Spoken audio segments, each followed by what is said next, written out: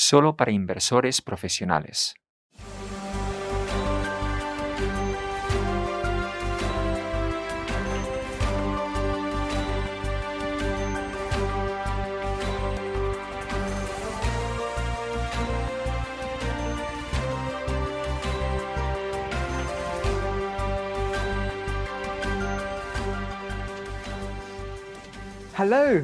Hola y buenos días.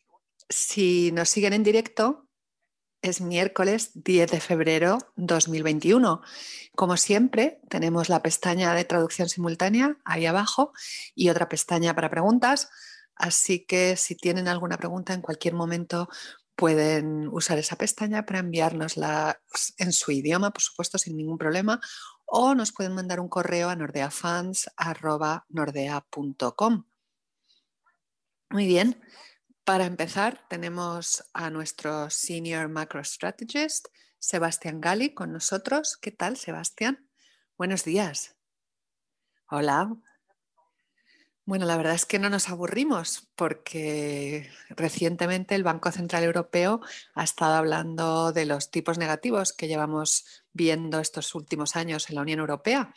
Y ahí hay alguna noticia, a lo mejor nos podrías hablar un poco sobre eso. Sí, efectivamente ha habido algunas conversaciones sobre que podrían incluso negativizarse más los tipos. ¿Y por qué? Para impedir la apreciación del euro con respecto al dólar. Algunos no están de acuerdo y dicen que esa es la opinión francesa, pero básicamente lo que nos dicen es que si el dólar sube de los niveles actuales, entonces tendrían que intervenir y bajar todavía más los tipos. Así que eso limita el cambio del euro al dólar, garantizando probablemente un nivel de tipos todavía más bajo en la Unión Europea. Nos imaginamos que si de repente la Reserva Federal aumenta los estímulos, el euro al dólar podría subir a 1,25 o 1,30 y entonces el Banco Central Europeo reaccionaría bajando los tipos y por lo tanto las primas de los bonos alemanes, italianos, etcétera, bajarían todavía más. Y por supuesto lo interesante no es solo lo que pasa a nivel europeo, sino también lo que pasa en Estados Unidos. Según la economía se vaya recuperando por las vacunas, habrá un aumento importante de la demanda, lo que llevará a que quizás la Reserva Federal reduzca antes los estímulos y la consecuencia de eso sería que aumentaría la demanda del dólar, pero probablemente en el segundo semestre estaría el dólar entre 110, 115, más bien 115, pero lo más probable es que esté en esa horquilla. Muy bien, buenas noticias si uno tiene una hipoteca o quiere contratar una hipoteca, no tan buenas si eres ahorrador. No, pero así es la vida, tienes que penalizar a algunos para salvar al resto. Y también hemos hablado otras veces de la corona noruega y sé que también tienes novedades sobre eso. ¿Nos puedes hablar en la próxima diapositiva sobre ese tema? Sí, somos una empresa nórdica, además de europea y mundial, pero nuestros orígenes están en los países nórdicos. Y en esta gráfica podemos ver que la corona noruega cotiza en paralelo con los precios del petróleo. La pregunta es si eso tiene sentido. La respuesta en general es que no, pero da igual, porque lo que determina el precio es el mercado y el mercado sigue los precios del petróleo, que pensamos que van a seguir subiendo en los próximos meses al crecer la demanda y estar limitada la oferta, y por eso pensamos que se apreciará la corona noruega. Es bastante probable, aunque por supuesto con las divisas son riesgos para los que querremos tener coberturas globales, como ser largos en dólares y en yenes para mitigar el riesgo. La verdad es que es interesante porque cada vez que vemos que se refuerza la Noruega, fluye el dinero de los inversores institucionales, sobre todo los americanos. Será interesante ver qué pasa este año, si realmente se aprecia la moneda. Sí, la verdad es que será bastante fascinante, aunque tiene un potencial de apreciación relativamente pequeño. No estamos hablando de unos beneficios enormes, pero sí constantes, que es lo que se consigue con las divisas de economías avanzadas. Muy bien, pues resumiendo, vamos a ver la diapositiva resumen. Dos cosas. En primer lugar, que esperamos buenas noticias con relación a la valoración del euro con respecto al dólar, aunque dependerá de si la Reserva Federal reduce estímulos, porque si es así el euro no se va a apreciar tanto, pero la idea es que quizás uno estaría pensando en vender eurodólar durante la segunda mitad del año. Si llevamos proponiendo una posición larga en eurodólar durante hace tiempo y el principal motivo era porque había mucho dinero fluyendo hacia mercados emergentes y al fluir a mercados emergentes algunos de esos dólares se van reciclando a euros y eso en general debilita el dólar y refuerza el euro y por eso sube el cambio del euro con respecto al dólar. Sin estos flujos lo más probable es que tienda a caer el precio del euro con relación al dólar. Y lo otro es que, bueno, ahora con las vacunas y esperamos que pronto haya muy buenas noticias sobre la pandemia y se recupere la economía, prevemos que los precios del petróleo subirán y con eso también la corona noruega. Sí, de hecho los precios Brent acaban de subir ya un poco, aunque probablemente podrán subir otros $20 por lo menos. Muy bien, pues gracias, Sebastián, una vez más. Seguro que volveremos a hablar muy pronto y ahora vamos a pasar a la sección principal. Y la sección principal de hoy estamos con Carsten Bier. Muchos conocerán a Carsten de nuestro equipo multi-assets, multiactivos, que está basado en Copenhague. Y Carsten es un gestor de fondos de renta fija de ese equipo. Hola Carsten, ¿estás ahí? Sí, aquí estoy, Paul, aquí estoy. ¿Qué tal estás? Pues muy bien, disfrutando de un día soleado en Copenhague y los mercados además muy animados. Sí, efectivamente. Todo muy positivo. Sí. Como decía, trabajas en el equipo multi-assets y una especie de piedra angular de vuestras estrategias de inversión son ese documento con hipótesis y escenarios que habéis creado y tenéis un gran equipo que trabaja constantemente en esas previsiones y que sé que se va actualizando regularmente. Y son estudios que nos indican que la rentabilidad del pasado no sirve en absoluto para predecir la rentabilidad futura. Y creo que estaría bien que recordáramos ese tema en renta fija, que es lo que ha pasado anteriormente y qué previsiones tenemos para la próxima, digamos, década. Claro que sí, Paul, y tienes toda la razón en cuanto a que los inversores en renta fija se enfrentan a un futuro complejo por distintos motivos. En primer lugar, porque las rentabilidades que prevemos para todos los bonos soberanos básicamente se han colapsado después de casi una década de estímulos monetarios tan activos, tanto de caídas de tipos como de inyección de liquidez monetaria. Pero bueno, ahora la capacidad de los bonos de tener ese efecto defensivo en la cartera de inversión parece muy limitado. Pero bueno, vamos a empezar a hablar primero de las rentabilidades, como decías.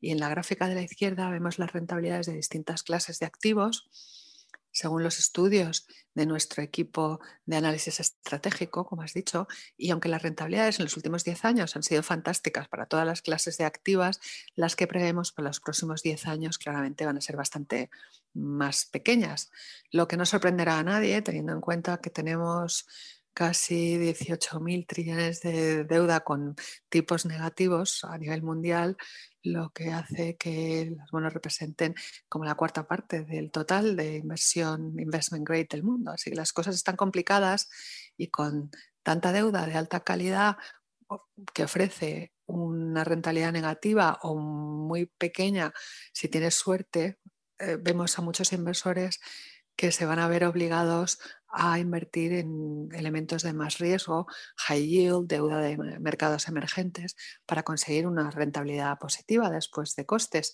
Y es una situación complicada que no espero que vaya a cambiar a corto plazo, porque de hecho las actuales tendencias que vemos en renta fija son todavía peores que las que vimos después de la crisis financiera global del 2008. Entonces también cayeron muchísimo las rentabilidades de los bonos del Estado por la reacción agresiva de los bancos centrales ante la crisis. El Banco Central Europeo y también la Reserva Federal bajaron muchísimo los tipos para reactivar los mercados y la economía global, como vemos en la gráfica de la derecha. donde vemos que los tipos a corto plazo, por ejemplo, a un año y a un año forward, es la curva negra, cayeron del 5% al 1%. Actualmente los tipos a corto están todavía más bajos que entonces, pero una diferencia todavía más importante es que en el 2008 los mercados pensaban que ese entorno de tipos bajos sería solo temporal, en el sentido de que los tipos a 5 años o a 10 años eran relativamente estables y no cayeron significativamente. Hoy en día los mercados han tirado la toalla a la hora de esperar que se recuperen los tipos, un futuro más o menos inmediato, y este entorno de bajos tipos parece que se ha convertido en algo mucho más permanente. Y el retorno a un año está casi en cero, con lo que cero o intereses negativos son algo que se ha convertido en la nueva normalidad, según las previsiones actuales. La verdad es que es una locura. Si le hubiéramos dicho esto a alguien hace 10 años, hubieran pensado que estábamos locos. Y sin embargo, aquí estamos, sí, aquí estamos. Y en este tiempo, por supuesto, hemos visto también que las primas de riesgo han ido cayendo y cayendo. Y eso, como inversor en renta fija, me imagino que te complica muchísimo la capacidad de sacar rentabilidad de esta clase de activos. ¿Dónde crees que van a ir las primas de riesgo en los últimos años? O en los próximos años, pues me gustaría poderte decir que te vas a poder proteger de las bajas rentabilidades en el mundo del crédito, pero desgraciadamente tampoco es así porque las primas de riesgo están bajísimas, de hecho, muy cerca de los mínimos históricos posteriores a la crisis financiera, como decíamos, y esto tanto para la deuda europea como la deuda de empresas y la deuda soberana, también incluso de emergentes. Y una vez más, todo se debe a esas políticas monetarias de los grandes bancos centrales. Según se mantienen los tipos en cero o en territorio negativo a largo plazo, y además hay estas compras sin precedentes de los bancos centrales de deuda tanto corporativa como pública, que llevan todas estas rentabilidades a un nivel históricamente bajo. La verdad es que es impresionante lo que han caído las primas de riesgo en el último año, que están ya casi muy cerca de volver a los niveles previos a la pandemia, aunque está claro que el mundo está en una situación mucho mejor ahora que hace 2 o 3 trimestres, porque tenemos el avance con las vacunas, tenemos claras políticas de los gobiernos para estimular y sostener las economías, pero aún así hay una gran incertidumbre y eso significa que la economía global sigue sin estar en una buena situación, y dudo que la recuperación que estamos viendo se vaya a poder mantener por sí misma si no se mantienen los estímulos y los apoyos de los estados. En ese sentido, esperaríamos un retorno más lento de las primas de riesgo a los niveles pre-COVID, pero no ha sido así. Han vuelto muy rápidamente a esos mínimos históricos con primas de riesgo muy, muy bajas, y con eso algunos inversores en renta fija, incluso nosotros, hemos tenido que pensar en proxies de inflación para generar rentabilidad, porque es probable que la actual situación lleve a que suba la inflación y por lo tanto podría ser una buena alternativa al crédito. Pero también estamos viendo ya casi un 2,5% en Estados Unidos, que no está lejos de la media histórica, y en Europa sigo pensando que el riesgo de que la inflación se mantenga baja es mayor que el riesgo de que suba, teniendo en cuenta la situación que tenemos. Y desde el punto de vista de las carteras, la inflación es un proxy de renta fija útil para el riesgo de renta variable, y nosotros evidentemente nos hemos beneficiado de ese riesgo de inflación el año pasado y a principios de este año, pero también me temo que ahí hemos agotado ya las máximas rentabilidades. Y vamos a peor. Bueno, la verdad es que todo esto es un poco deprimente porque caen las primas, caen las rentabilidades, la inflación tampoco promete. Quería arruinarte el día. Bueno, no pasa nada porque ya es miércoles. Pues supongo, acabas de decirlo, que hay que ser flexible. Cuando surge una oportunidad en el mercado, como esas proxies de inflación que habéis estado aprovechando, hay que hacerlo muy rápidamente, porque como dices, son oportunidades que se desvanecen muy rápidamente. Y esa flexibilidad, ¿qué significa desde tu punto de vista, Carsten? ¿Cómo es? Bien, la verdad es que son muchas cosas diferentes. A veces, eh, bueno, seguimos uno de los principios más fundamentales de nuestro proceso de inversión en el equipo multiactivos, que es equilibrar los riesgos. Es un principio, una filosofía en la que combinas distintos elementos en la cartera, unos que se comportan mejor durante las recuperaciones y otros que se comportan mejor en las recesiones. En renta fija, la parte defensiva de la cartera normalmente serían los bonos del Estado de alta calidad, como el Bund alemán, y la parte agresiva de la cartera pues serían distintos tipos de productos relacionados con primas de riesgo como high yield, etcétera. Pero con los tipos tan bajos y la rentabilidad tan baja tenemos un problema porque el Bund está a menos 50 puntos básicos, con lo que es caro tenerlos en la cartera y además tampoco te aportan tantísima seguridad si ya no pueden caer mucho más en la próxima recesión. Y por lo tanto, en esta situación necesitas un mayor grado de flexibilidad en la construcción de tu cartera que en los momentos en los que las rentabilidades de los bonos eran más altos. Y eso significa un universo de inversión más amplio en el que nosotros los gestores podamos tener menos limitaciones en el universo de inversión, tanto a nivel geográfico como a nivel del riesgo que queremos para la cartera. En nuestro caso, usamos esta flexibilidad para identificar oportunidades de valor y de rentabilidad atractivas en todos los bonos del Estado, por ejemplo, y también usamos el riesgo de divisa como una forma nueva y moderna de conseguir la mitigación de riesgo que nos daban antes, por ejemplo, los bonds y que ahora ya no nos aportan. Y vais a ver ejemplos de eso en estas gráficas de abajo, por ejemplo, nuestras posiciones en deuda del Estado australiano, que es un poco más high yield, y también posiciones más defensivas, como posiciones más a largo plazo que tienen una correlación muy negativa con la parte más de riesgo del espacio de renta fija, como es el high yield. Así que en general, con este entorno de bajas rentabilidades como trasfondo para todas nuestras decisiones de inversión, nosotros como gestores necesitamos un mayor grado de flexibilidad para poder generar una rentabilidad decente sin aumentar excesivamente el riesgo. Y esas posiciones en divisas tampoco son nada nuevo, porque recuerdo que tú y yo fuimos a visitar a un montón de clientes en Londres hace 3 o 4 años a hablarles de esto y nos decían, ay, qué novedad, no entendemos, pero es algo que tú llevas mucho tiempo haciendo, ¿no? Sí, es algo que llevamos estudiando ya más de una década y por lo tanto no es nuevo, pero sí que para algunos inversores de renta fija incluir un riesgo abierto de divisa puede ser considerado como aumentar mucho el nivel de riesgo, pero nosotros lo usamos de una forma que de hecho reduce el nivel de riesgo.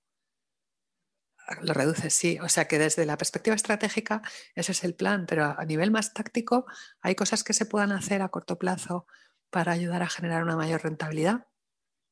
Sí, bueno, antes hablábamos de las rentabilidades de los bonos, que como he dicho, prevemos que se mantengan muy bajas desde el punto de vista estratégico a largo plazo, y eso es lo que opinamos también a nivel táctico y a corto plazo. Nuestra estrategia para evaluar de forma táctica el atractivo de los bonos, digamos, del Estado en comparación con el efectivo se basa en nuestros modelos de duración táctica estratégicos, que son modelos que diseñamos para ver si las valoraciones de un bono son suficientemente atractivas como para compensar las tendencias negativas que vemos con respecto a inflación, apetito de riesgo, etcétera, como comentábamos y como hemos visto al principio del 2021. Y en el modelo que vemos aquí a la izquierda, en este marco calculamos las valoraciones de los bonos que básicamente son función del gradiente de la curva de rentabilidad, que es precisamente la recompensa que recibiríais al aumentar el plazo de las carteras, ampliando el vencimiento de tus bonos. Por lo tanto, si hay mucho gradiente en la curva, hay una prima de plazo muy atractiva que se reflejaría con unas barras amarillas más altas en esta gráfica y viceversa. Si la curva es más plana, las barras son cortas porque la valoración es menos atractiva. Pero la valoración, por supuesto, no es lo único que importa. Si tienes una tendencia al alza de la inflación y hay mucho crecimiento, eso normalmente sería un viento de cara para los bonos. Así que tienes que compensar entre las valoraciones por una parte y las tendencias fundamentales por otra. Y para evaluar más sistemáticamente estos parámetros hemos construido estos modelos que incluyen tanto las valoraciones como esas tendencias fundamentales. Y el resultado de los modelos es una probabilidad de que generen mejor rendimiento los bonos que el efectivo, y eso lo refleja la curva roja de la gráfica de la izquierda. Así que, como veis, ahora mismo tenemos curvas de rentabilidad bastante bajas, las barras son muy bajitas, la aportación, por lo tanto, de la valoración es pequeña, mientras que la aportación de las tendencias de crecimiento y de riesgo, que son las barras azules, son las que llevan la probabilidad a un nivel muy bajo. Esto no es una sorpresa si vemos la gráfica de la derecha, donde vemos una macro tendencia alcista muy importante que todavía no se refleja en las rentabilidades de los bonos y en el mercado de bonos en general. Y por lo tanto, el resultado neto de este modelo o modelos tácticos es una probabilidad que está un poquito por debajo del 50%, es decir, que la probabilidad de que la rentabilidad de los bonos sea mejor que la del efectivo está al 50% como mucho. Y por lo tanto, basándonos en los datos de nuestros modelos de inversión, tanto estratégicos como tácticos, actualmente diseñamos nuestra cartera con un riesgo de plazo bastante bajo. Te puedo hacer una pregunta. ¿Por qué hay ese retraso? Porque hemos visto una tendencia alcista de la economía muy alta. ¿Por qué hay ese retraso en la evolución de los bonos? Pues eso es gracias a la Reserva Federal en general y a los bancos centrales también, puesto que la Reserva Federal se ha comprometido junto con los demás bancos centrales a mantener los tipos de interés en cero o menos durante el futuro inmediato. Los mercados de los bonos pues sienten que pueden mantener tranquilamente las rentabilidades bajas, porque si la Reserva Federal no va a subir los tipos ni ningún otro banco central tampoco, y además hay todas estas compras de todos los bonos que se están emitiendo, pues no tienen por qué ofrecer primas o rentabilidades más altas. Hemos visto que recientemente sí que habían subido porque parecía que había una cierta preocupación sobre el riesgo de tipo de interés, pero aún así hay una distancia enorme entre las dos curvas, evidentemente. Sí, tenías otra diapositiva, me parece. Sí, tengo unas también sobre deuda, sobre crédito, porque analizamos también de la misma forma la evolución a corto plazo de los mercados del crédito con un sistema parecido. Y ahí nuestro modelo táctico también analiza el equilibrio entre una valoración atractiva y los diferenciales, en el caso del crédito, con relación al riesgo de que haya un default, un impago o una baja de la calificación del riesgo, que se supone que es función de las tendencias macro y de riesgo. Y en el lado del crédito vemos una señal un poco más clara en cuanto a la probabilidad de que los bonos de las empresas tengan una mayor rentabilidad que los bonos del Estado. Como veis en la gráfica de la izquierda, las tendencias de riesgo en general son positivas para el crédito, pero como los diferenciales ahora están tan bajos, las valoraciones, como vemos en las barras amarillas, son bastante poco atractivas porque los diferenciales actuales no te protegen suficientemente de posibles defaults. Y esto tampoco sorprenderá a nuestros espectadores, pues si vemos la gráfica de la derecha, donde vemos diferenciales investment grade de Estados Unidos, que estamos casi en mínimos históricos, así que claramente están muy bajas las rentabilidades y por lo tanto poca probabilidad de que consigan mejor rentabilidad que los bonos del Estado, y por eso también estamos teniendo un posicionamiento táctico muy cauto con estos bonos en nuestras carteras. Aquí en Nordea tenemos una gama de productos bastante amplia con las que tú trabajas, que incluye el Conservative Fixed Income Strategy, que va hasta el Flexible Fixed Income Strategy. Pero ahora acabamos de lanzar una nueva versión que es la Flexible Fixed Income Plus. Y me preguntaba por qué hemos decidido lanzar esta nueva estrategia y a quién le podría interesar esta estrategia. Sí, es verdad que nuestra familia de fondos está creciendo porque ahora tenemos ya 4 soluciones de bajo riesgo distintas disponibles para nuestros clientes. Cada una, por supuesto, tiene su propio perfil y características en cuanto a rentabilidad prevista y riesgo, y también el universo de inversión y el uso de apalancamiento. La más antigua de estas estrategias es el Flexible Fixed Income Fund, que lanzamos en el 2013 con el objetivo de aportar un objetivo de rentabilidad efectivo más 200 puntos básicos a lo largo del ciclo de inversión. El objetivo de rentabilidad del Flexible Fixed Income Fund y su nivel de riesgo hace que sea una alternativa atractiva a los bonos del Estado o a los productos de crédito de alta calificación. Y aparte de ser una cartera únicamente de renta fija, usa estas divisas defensivas para mitigar el riesgo, como acabamos de explicar. Y luego has dicho que tenemos una alternativa todavía de menor riesgo, que es el Conservative Fixed Income Fund, que tiene aproximadamente la mitad de la rentabilidad objetivo y de riesgo que el Flexible Fixed Income Fund, y con esa menor rentabilidad y ese menor nivel de riesgo es un fondo que hay que considerar más como alternativa al efectivo, que ahora mismo te garantiza una pérdida por los tipos negativos. Y para los clientes con un apetito de riesgo un poco más alto, desde hace años ofrecemos el Balanced Income Fund, con una rentabilidad objetivo de efectivo más 300 puntos básicos a lo largo del ciclo de inversión. Y es una rentabilidad bastante atractiva la que propone y se puede considerar un fondo que sería una buena alternativa al crédito.